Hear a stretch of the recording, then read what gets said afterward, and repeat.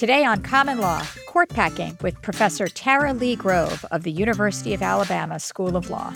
Anything that we suggest as a court reform today, we should imagine how would we view this if our political opponents or people that we think are just dangerous to American democracy have the same power in their hands.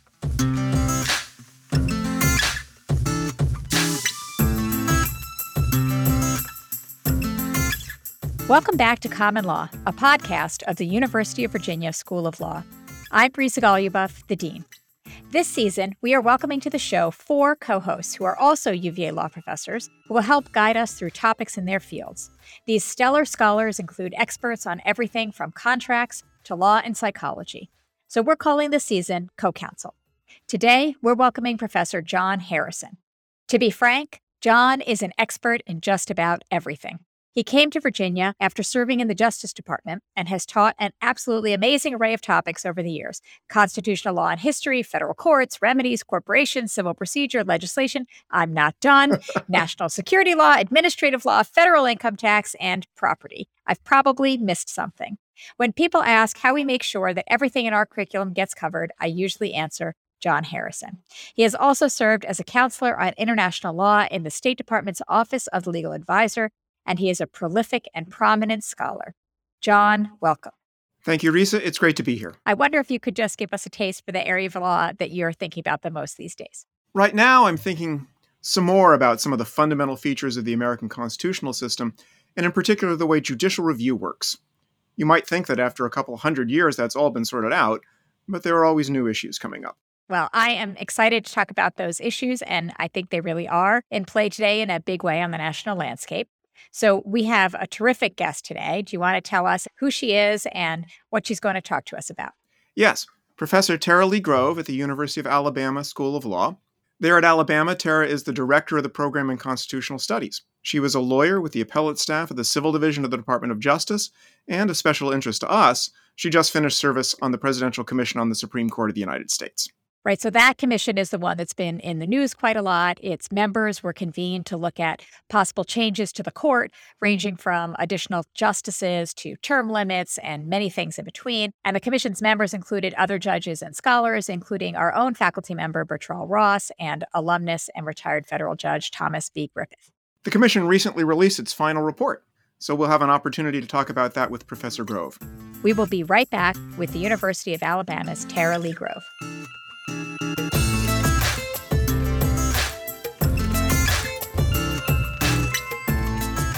Tara, welcome to the show. Thank you so much. So maybe you could tell us a little bit about the commission, about what your work has been like over the last several months.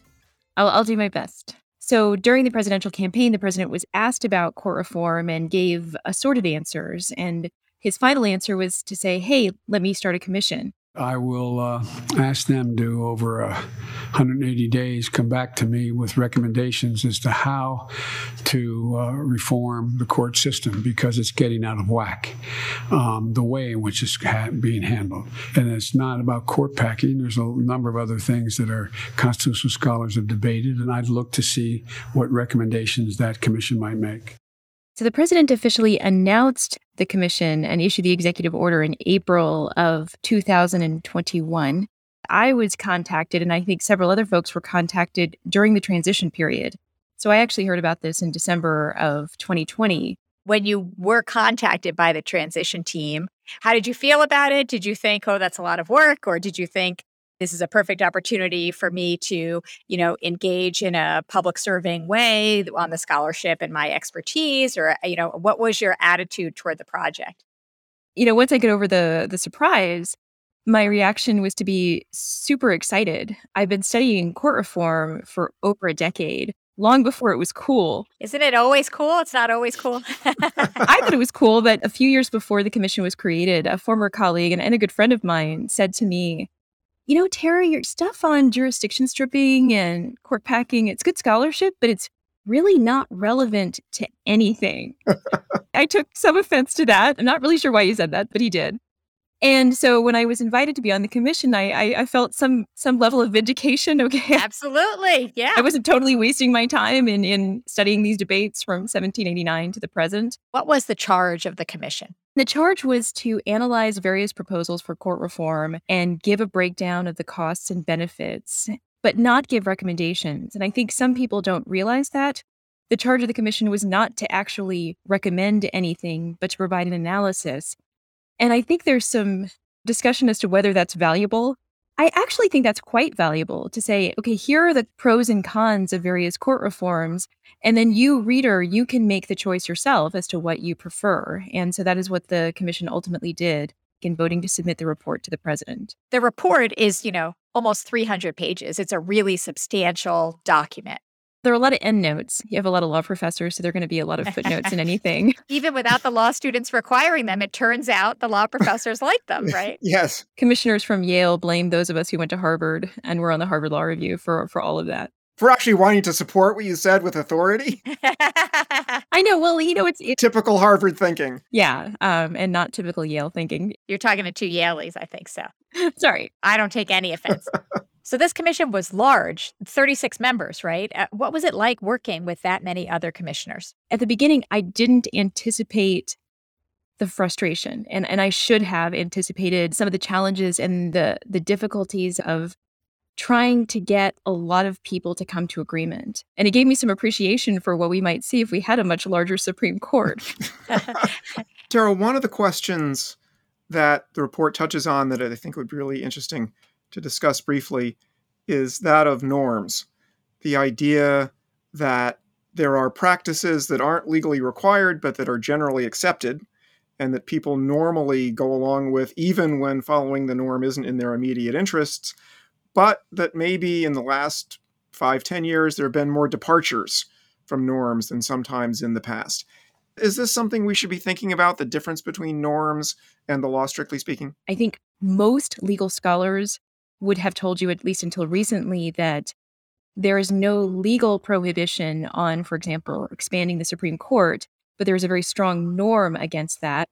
I anticipate that after recent debates over court expansion, court packing, and our report, there will be as much legal scholarship on this topic as there has been on jurisdiction stripping over the past 30 years. You have my prediction there. Do you think that the same analysis may apply to whether the Senate holds hearings or otherwise considers presidential nominees to the Supreme Court? Maybe that's something about which there's a norm, but not necessarily an actual legal rule. Yes, I have always assumed it's governed by norms and not legal rules. One of the questions I asked during the commission's hearings, Professor Randy Barnett was testifying and was actually arguing that partisan court packing, he said, was unconstitutional because it would so undermine the structure of government. And in a question to him, I said, if we think that something is unconstitutional if it undermines the structure of government, what if you have a United States Senate that refuses to confirm a Supreme Court nominee, and then another, and then another? And so the Supreme Court size doesn't expand. It goes from 9 to 8 to 7 to 6. Under the theory that Professor Barnett proposed, one could say that partisan rejection of nominees is also potentially unconstitutional. And he said, under his theory, that would be so. The theory that Professor Barnett proposed is not a theory that I personally accept as a legal scholar. But I think once we go down that road, we can say that there actually may be some legal constraints, constitutional constraints on the Senate as well. Even if they're not judicially enforceable, they may actually exist. There's a long and complicated history of norms and custom being part of how we determine what the law is, especially when it comes to the relationships between the branches, right? So it's not like there's been a hermetic seal between norms or custom and law. Exactly. And I think part of the challenge for American legal scholars is that so much of what we think of as law is equated with whatever the judiciary will enforce. Even in the discussions of the commission, I realized a lot of people simply say something is illegal because the Supreme Court will strike it down. And if you have that assumption, a lot more stuff goes into the worlds of constitutional convention and constitutional norms. I personally do not agree with that. I think that there are lots of things that are illegal but judicially unenforceable. But if you have my view of things, then the line between what is a constitutional convention and constitutional norm and what is actually constitutional and unconstitutional becomes far harder to discern. One of the classic examples of a principle that for a long time was thought to be a norm and maybe quasi-constitutional is that presidents don't serve more than 2 consecutive terms. And then that was abandoned. And then the Constitution was amended. I wonder whether that sort of is connected to the commission and the commission's work. Whether talk about norms and norm violations might lead to constitutional amendments that would actually put a norm in place, because one of the things you talk about briefly, one of the things the commission talks about briefly, is the possibility of an amendment to fix the size of the court. Do you think that's a possible outcome of the debate about expanding it by statute? Some members of Congress have actually proposed that in our own time. Mm-hmm. But I think along with the proposals to expand the Supreme Court in Congress, there have been accompanying proposals to fix the size of the Supreme Court at 9 members. And so that's under discussion. As we all know, getting a constitutional amendment through the House and the Senate and then getting ratification by 3/4 of the states is a challenge, but I think it's on the table. And I do think that's a reflection of how much some people in our society want to preserve the norm of a fixed size of the Supreme Court, to say, well, if you're going to start proposing court expansion, then I'm going to propose a constitutional amendment to stop that, not only now, but in the future. This moment is one moment in a long history of debates about reforming the Supreme Court in various ways. And in fact, the size of the court has changed at different times in the 19th century, for example. And the report talks about a lot of these historical moments. I'm curious, which ones do you think are the most salient for the current conversations or the most important to your mind? Thinking through our current political moment, the 1930s and the 1950s are actually probably the most helpful. So in 1937, the country faced a constitutional crisis, right? We were in the middle of a Great Depression. President Roosevelt believed that the federal government had not only the power, but the responsibility to help people in this great socioeconomic catastrophe. And he believed the Supreme Court was standing in the way. During the last half-century, the balance of power between the 3 great branches of the federal government has been tipped out of balance by the courts. And Roosevelt did propose court packing. This plan will save our national constitution from hardening of the judicial artery. If there was ever a time when there was a true crisis, it was 1937. And yet, his own political party fought back. And that was pretty extraordinary because the Democrats controlled over 7% of the House and the Senate at that time. And Roosevelt had won overwhelmingly in the 1936 presidential election. And there was a tremendous amount of support for court packing, court expansion at that time.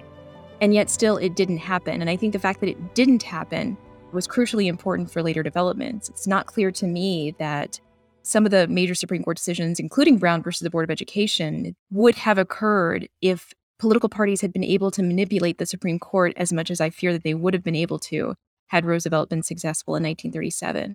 I think one of the interesting aspects of the story of FDR and his court packing plan connects to proposals to have term limits so that each president will regularly appoint a number of justices, which is that President Roosevelt went his entire first term without getting any Supreme Court vacancies to which he could appoint somebody more in line with New Deal thinking. Yes. For most of the first New Deal, it was entirely the old court, which often found the New Deal unconstitutional. Things would have been a little different if certainly if there had been 2 FDR appointees to the court in that first term. I think that's right. I have real mixed emotions about the idea of term limits and regularizing appointments. Yeah, let's talk about that, because that's a key question for the commission. On the one hand, I see the argument for regularizing appointments to the extent that we want a Supreme Court that is more reflective of the body politic, and having each president get 2 nominations could potentially do that. You also avoid some of the randomness of judges potentially passing away right before, say, a presidential election, as we recently experienced. But I also worry a lot about having every single presidential election impacted by the prospect of 2 Supreme Court appointments. 18 years, which is the term that a lot of people have talked about. 18 years is a really long time. And that's actually a longer term than judges of other constitutional courts enjoy. And if one knows that a president is going to pick 2 people, each of whom will serve 18 years, I'm not sure that's actually going to reduce the level of friction surrounding Supreme Court nominations and confirmations. It's just going to make it happen all the time. I think there's also something to be said for randomness, not knowing whether a president is going to have a Supreme Court nomination. And there's something to be said for the period of quiet that we enjoyed in the 1990s and 2000s when there just weren't that many Supreme Court changes. Mm-hmm. Mm-hmm. Well, on that score, I think there's been a lot more attention given to term limits than to a mandatory retirement age. Although, as the Commission's report mentions, mandatory retirement ages are very common in the states. So, independent of term limits, what do you think about the possibility of requiring retirement at 70, 75, something like that?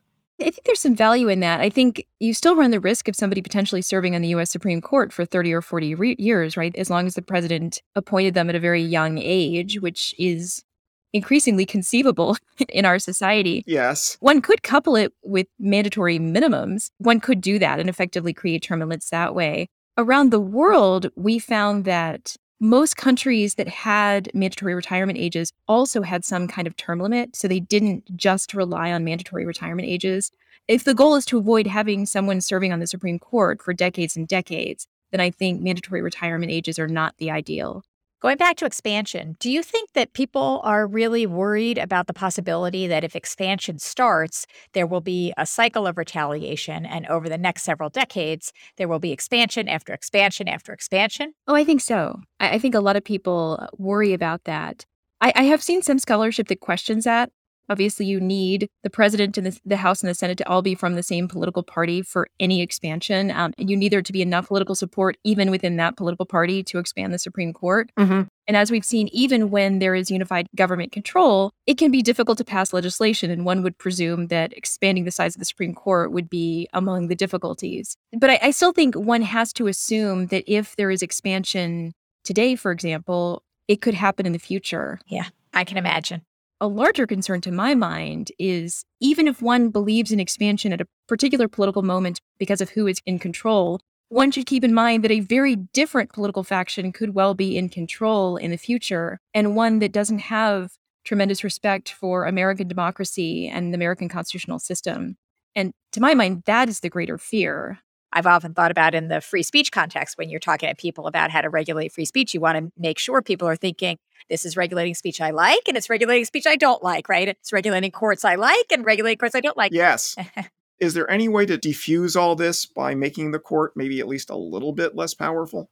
A lot of people want to distinguish, and I think it's an important distinction between empowering reforms or control reforms, where a political party wants to kind of harness the Supreme Court, as with court expansion, and disempowering reforms that would allow the Supreme Court to do a lot less, whether it's a supermajority requirement for invalidating federal or state legislation or taking away Supreme Court jurisdiction.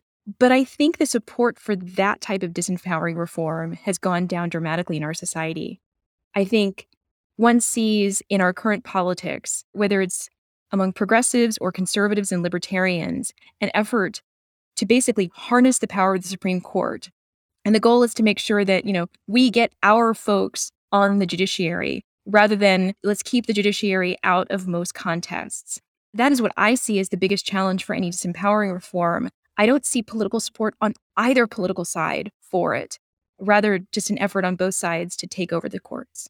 It's so striking when you read this 300-page report that even though it's obviously deeply embedded in particular political battles over particular ideas and issues, it's also the case that as you read each type of potential court reform, the same issues and the same tensions arise as the report goes through the pros and cons of each of them, right? And, we have a democracy with elected legislators and an elected president who are meant to carry out the will of the people in our constitutional scheme. But at the end of the day, the court gets to review laws and deem them unconstitutional. The court is not an elected body. Currently, the court doesn't have term limits. So, quite insulated from politics. And almost every major proposal is really, in some sense, navigating between a desire sometimes by some people for more political accountability and a desire by other people at other times for less political accountability, more insulation, so that judges are not so subject to the political will. And obviously, people go back and forth depending on their political ideas. But these are the kind of, we call it in constitutional law, the counter-majoritarian difficulty, right? This is the central conflict, and it just keeps coming up again and again. Yes. Is that a fair way to think about the relationship between all of these kind of disparate proposals and what links them together as we evaluate them? Right. I think they are linked together in that people start proposing court reform when they're not happy with what the courts are doing. And often the goal is not to actually get court reform. It's rather to influence the way the Supreme Court does its job. And one can view that in one of two ways, right? On the one hand, wow, that's a real infringement on judicial independence. You're trying to affect the way the Supreme Court is deciding cases.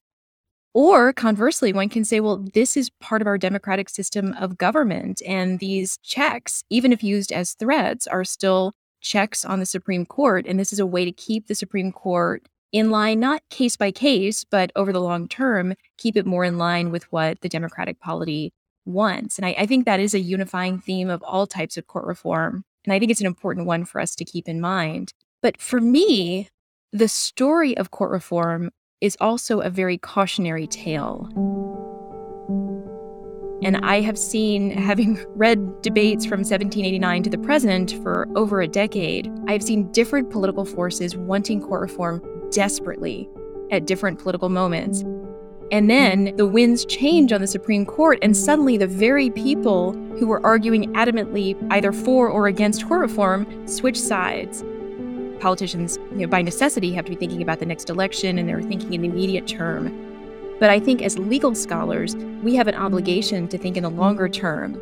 And anything that we suggest as a court reform today, we should imagine, how would we view this if our political opponents or people that we think are just dangerous to American democracy have the same power in their hands?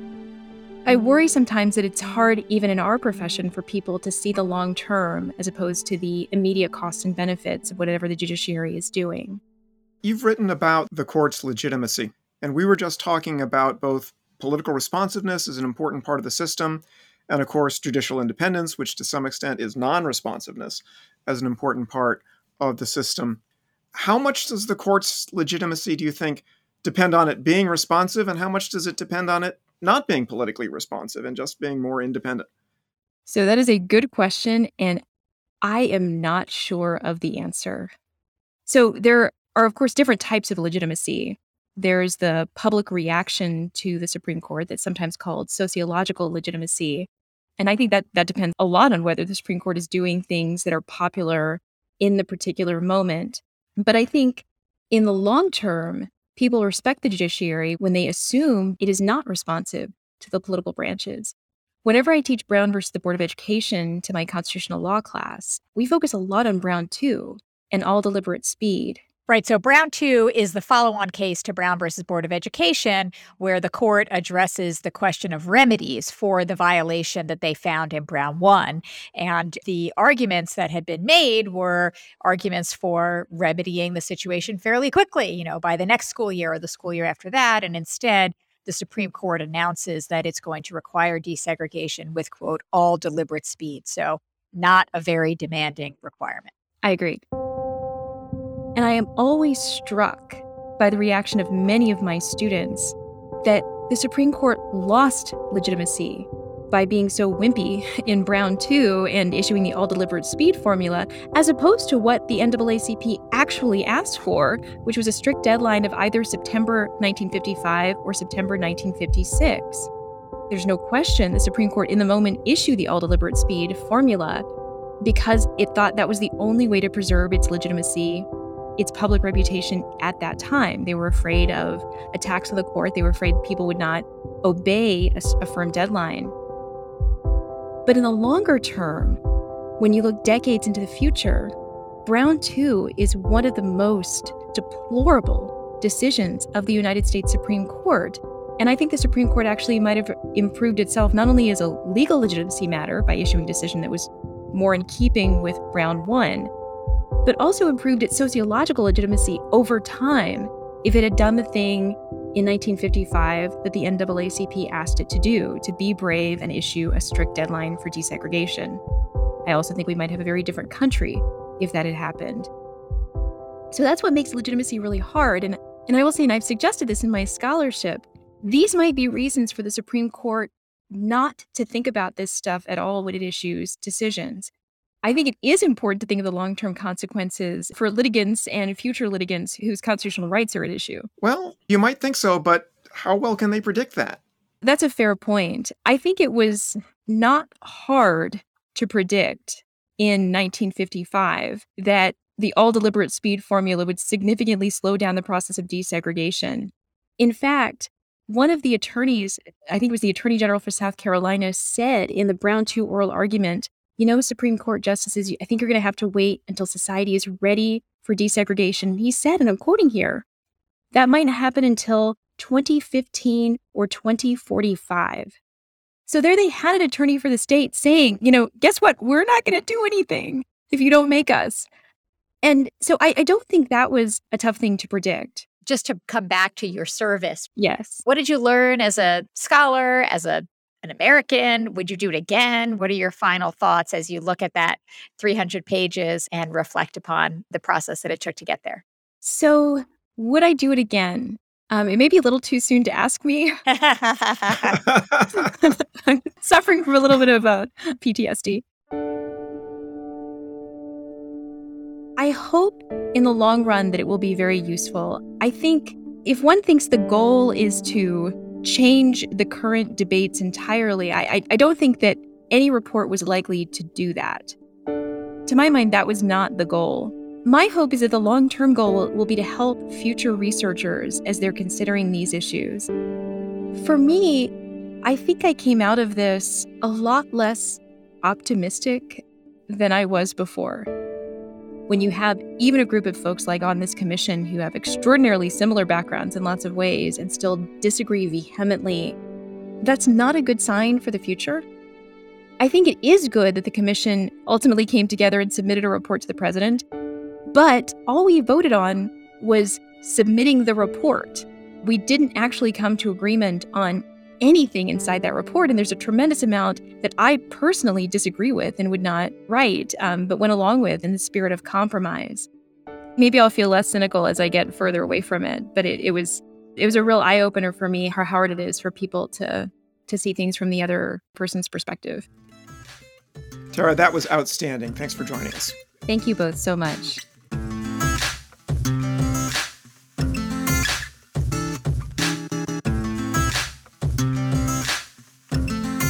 Well, that was just a fascinating conversation, John. And I'm so glad that we were able to talk with her about this report. Yeah. It added so much to my understanding of it and how it was produced and what it could mean. Yeah. One of the things that occurred to me is that all of the talk about the Supreme Court and Supreme Court reform is in the shadow of the difficulty of constitutional amendments. Yes. One reason the Supreme Court is so important is because that other mode of constitutional change is, if not completely blocked, largely blocked. Yes. Amendment was meant to be one of the political accountability mechanisms, right? Yes. One of the ways that the elected branches and the people could respond. If the court got out of step with the people could change the Constitution explicitly. So, John, do you have a favorite reform that you have thought, would be salutary? Well, yes, I do, although our conversation with Tara, to some extent, shook my confidence in it. I have long supported, and I think I still support, a constitutional amendment for term limits of the kind that would produce regular appointments so that basically every 2 years there would be a vacancy and the current president and the Senate, or maybe the president of the Senate and the House, would appoint somebody. Random events, like who dies when, should not have major implications for how the country is governed. But interestingly, Tara made the argument for randomness and that the costs of predictability can also be substantial. And one of the things we mentioned was there was 10 plus years in which there were no vacancies on the court. There's no design in that, but maybe some randomness isn't a bad thing. Yeah. Well, I clerked for Justice Breyer during that period when he was a very long-serving junior justice. Yes, for year after year after year. The junior justice for a long, long time. But it does strike me, John, that if you were to adopt the system that you're describing, you might not have a constant state of heightened political anxiety and mobilization. You might create a regularity. It might become more mundane, right? I mean, if it really was happening on a regular basis, the process might respond and be somewhat different. Yeah, the budget's adopted every year. Right. The budget's a big deal, but the budget's adopted every year and it's just part of politics. Right, exactly. One thing we never talked about, and I don't think anybody has proposed this, is including the House of Representatives in confirming justices. But a change like that, a structural kind of change, on one hand will more reliably have effects because everybody's going to be subject to them. And more importantly, there's no applying for the judges to do. Yes. Predicting the effects of expanding the size of the court, predicting the effects of making it harder to confirm justices, predicting the effects of term limits. Those are much more difficult. Yeah. And so in a sense, those are more powerful, but less reliable in that it's harder for a proponent to say, and it will have this effect, as opposed to, yes, some big effect, but what would it be? Right. So then it's harder to get support for it among any particular constituency. Yes. Well, John, it seems clear to me that you should have been on this commission, and then maybe they would have considered that one too. That's what they didn't need, was one more law professor to make it 30 pages longer. Well, this was a fabulous conversation, and I'm so glad that you brought Tara to us and really enjoyed talking about it. She's wonderful and has just come off some extremely important service.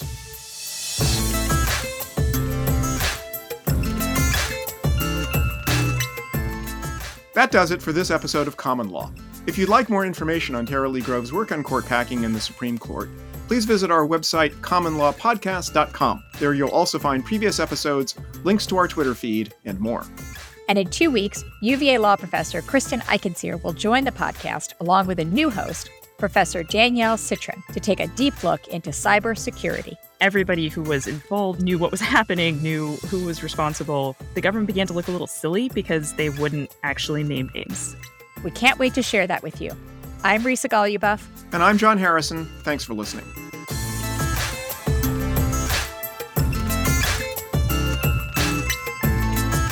Do you enjoy Common Law? If so, please leave us a review on Apple Podcasts, Stitcher, or wherever you listen to the show.